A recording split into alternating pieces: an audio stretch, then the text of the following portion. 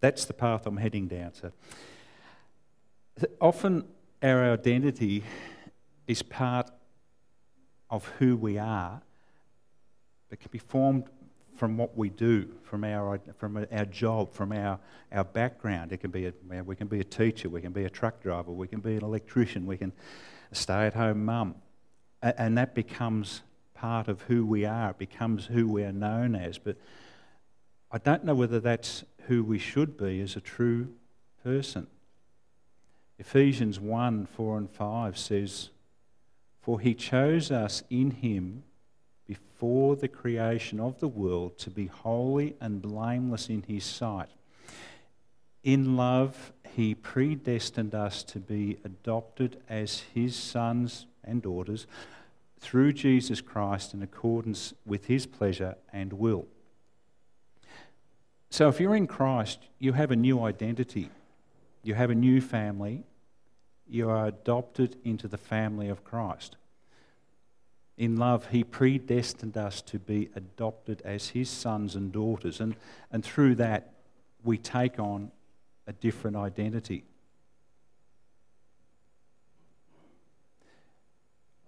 I'm fortunate to work in a position where I get to help people overcome adversity. Whether they have contracted through illness or by accident, but people lose the ability to do things that once they were able to do, especially in relation to driving. And for most of those in that situation, it's not only losing that ability, it's losing that identity. It's losing who they are. To be part of a team that restores hope and gives back that ability where there was disability, I'm very blessed. To see the face on someone who's lost the ability to drive, and when that ability is restored, is incredible. And it's the restoring of who they are. It's the restoring of that ability, and it's the restoring of an identity.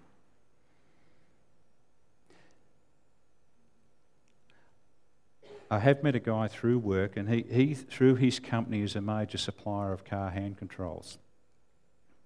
The first time we met, he pulled up in the car park in his little Audi A4.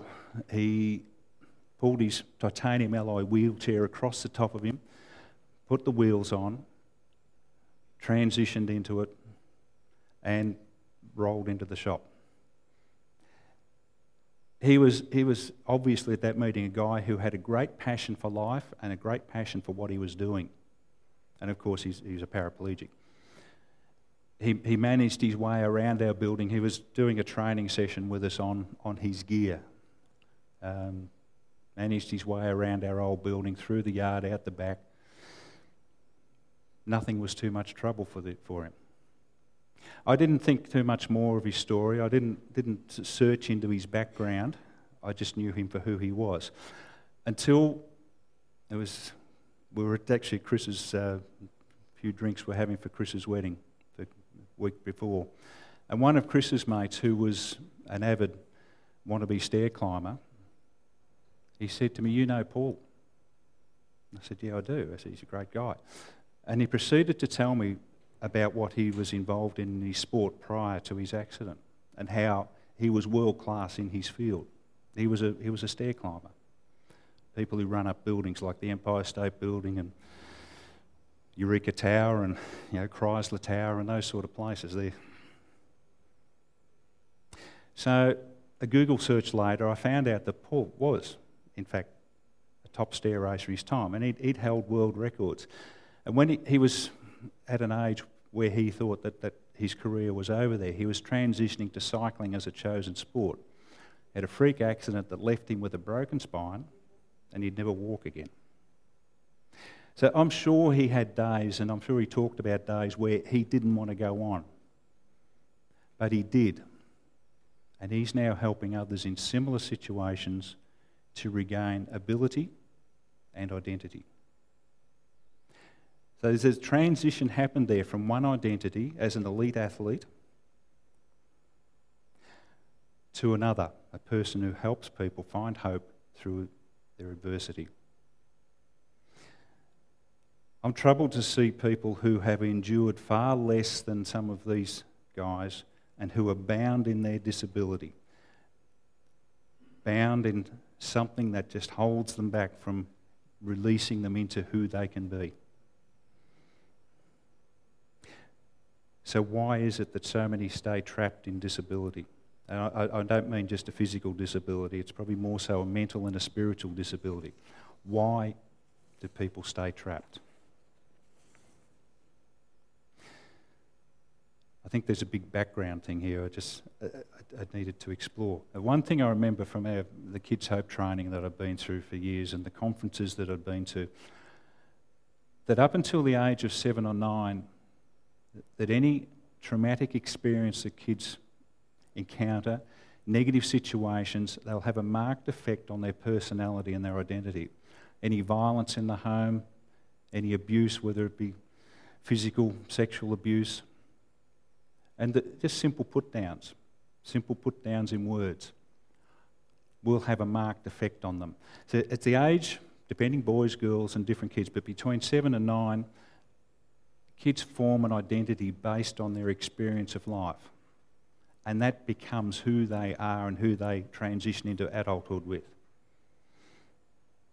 Let's park that thought and we'll keep moving on, but I'm going to come back to these couple of points. To Luke 6:46, it says, "Why do you call me Lord, Lord, and do not do what I say? I will show what he is like, who comes to me and hears my words and puts them into practice. He is like a man building a house, who dug down deep and laid the foundation on rock. When the flood came, the torrent struck, that house could not shake it, because it was well built. But one who hears my word and does not put them into practice is like the man who built a house on the ground without foundation, on the sand. The moment the torrent struck that house, it collapsed and its destruction was complete."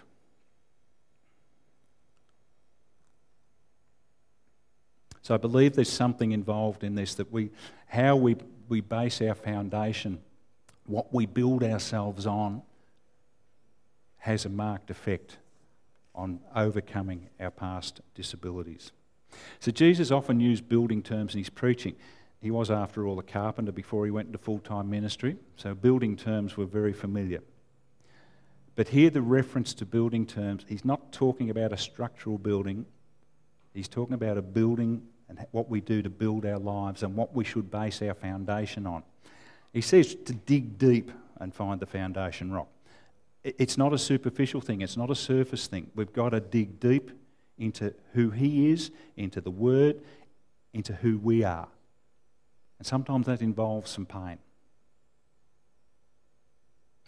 The foundation stone in Isaiah 28:16, it says, "See here I lay a stone in Zion, a tested stone, a precious cornerstone for a sure foundation, and the one who trusts will never be dismayed." Isaiah foresaw the coming Messiah, the Christ who would become the cornerstone of Christian faith. And note, a cornerstone or foundation stone is the stone first laid in a building. It is cut true and it's cut square and it's laid by the master builder, laid level. So any further measurements and levels are taken from that stone. So if we base our lives on Christ the rock, it's true. He is square. He is a reference point that cannot be wrong. So, is Jesus the foundation stone of your faith? Is he the rock on which you are building? Are you digging deep to find the best anchor points in him for you?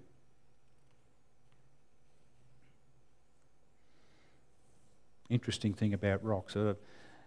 This sort of struck me when I was going through that particular passage. It was a few years ago when our guys were young and all at home. We would load up the car and head down to the beach near Apollo Bay. And just to the east of Apollo Bay, there was a small rocky outcrop, and the boys would explore the rock pools and find all sorts of creatures, and we'd lose a day there. It was great fun. It's years later, Anna and I we just happened to be back in the same place. And I noticed that that rocky outcrop was almost completely covered by sand. Under the sand, there's rock. To dig through the sand. I mean, it's there and it's always going to be there, but you can dig through it and find solid rock. You dig deep and get to the rock. So Jesus says in Luke 6 to not build on the sand, but on solid rock. So I've learned under the sand, there is a solid foundation.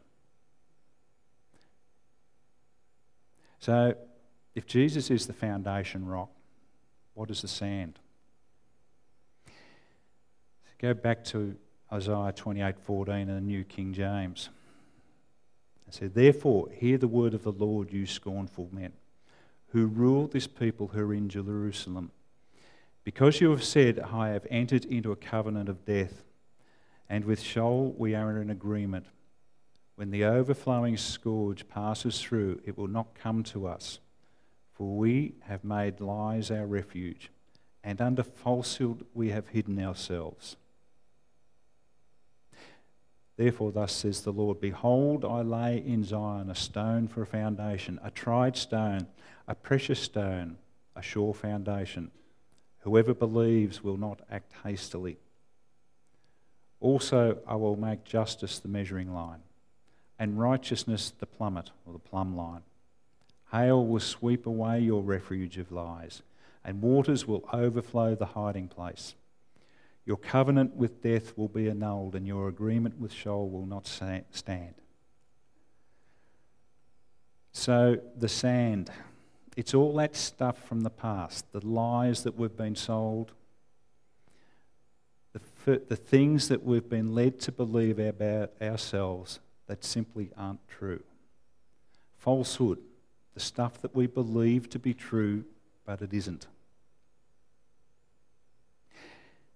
So we build our life. So building our life on the sand is allowing the life before Christ to take control of our life after we say yes. We can all have a bunch of stuff from our childhood that can subconsciously influence our now. It's easy to say that God can fix all this stuff, but the hard part is knowing what this stuff is and then to let go of it. Often stuff from the past is so deeply entrenched in who we are that it becomes who we are. It becomes our identity. An identity that's based in falsehood. So go back to Paul from work, and I say, he had a couple of interviews that are online. It asked if he would consider pursuing a sport in Paralympics. His reply was, that time of my life is finished. He had no desire to compete anymore. His life is now helping people in similar situations to himself to find hope. So the past was gone. There was never any going back. Never to return. He was embracing the future. Embracing a new identity. Something that we can sometimes find hard to do. So remember what 2 Corinthians 5:17 says. Therefore, if anyone is in Christ, he is a new creation. The old is gone, the new has come. Simple answer. We say yes to Christ and he makes all things new. Why do we get to these points in our lives where we hit these brick walls that we can't get through and we can't move on? No matter how hard we try, we keep slipping up in these old ways.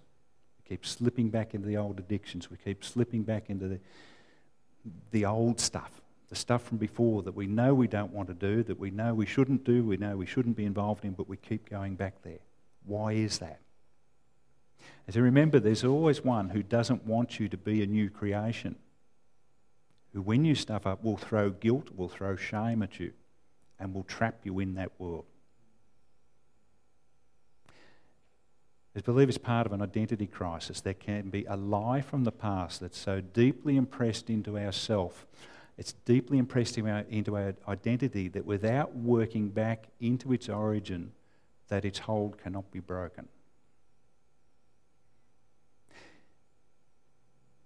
For some, professional help would be recommended to unpack the past. For some, and it's even unpacking the simple things.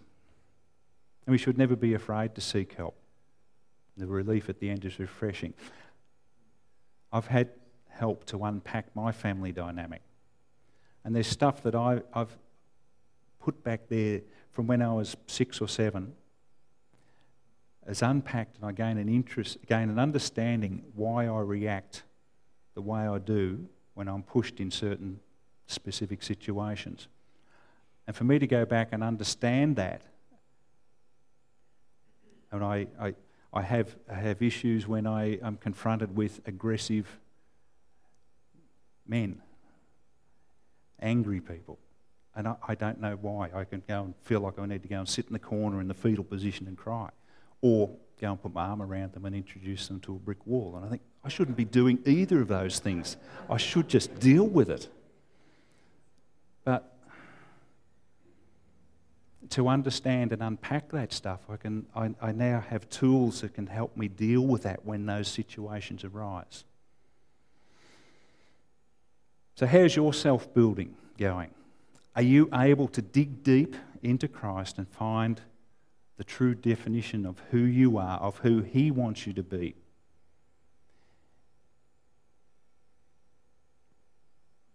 Karen? I'm going to wind up early today.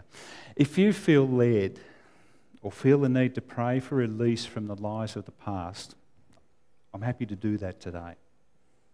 It's a journey we've been on. But I find for me, the things I do is I go back and I look at the life of David. Now, David is certainly a guy who sought after God's heart.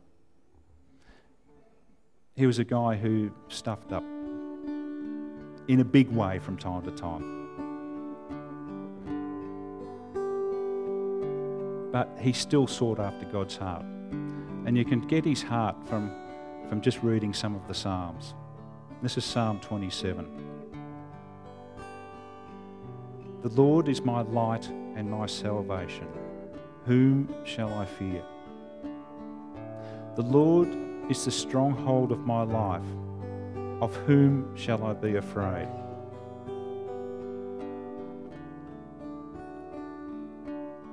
When evil men advance against me to devour my flesh, when my enemies and foes attack me, they will stumble and fall. Though an army besiege me, my heart will not fear. Though war break out against me, even then I will be confident. One thing I ask of the Lord, and this is what I seek, that I may dwell in the house of the Lord all the days of my life, to gaze upon the beauty of the Lord and to seek Him in His temple. For in the day of trouble, He will keep me safe in His dwelling. He will hide me in the shelter of His tabernacle and set me high upon a rock. Then my head will be exalted above the enemies who surround me. At His tabernacle will I sacrifice with shouts of joy. I will sing and make music to the Lord. I think you can open up any number of the Psalms that David's written, and you just get this feeling of joy, of reliance on his Heavenly Father, on reliance on his relationship with God. And I think for me, if I can take some of that into my life, into the way I do things, then maybe I'll become a better person.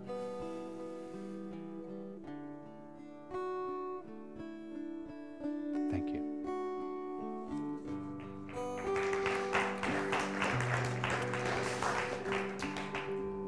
Enjoy the day. I say, I'm happy the team here are happy to pray about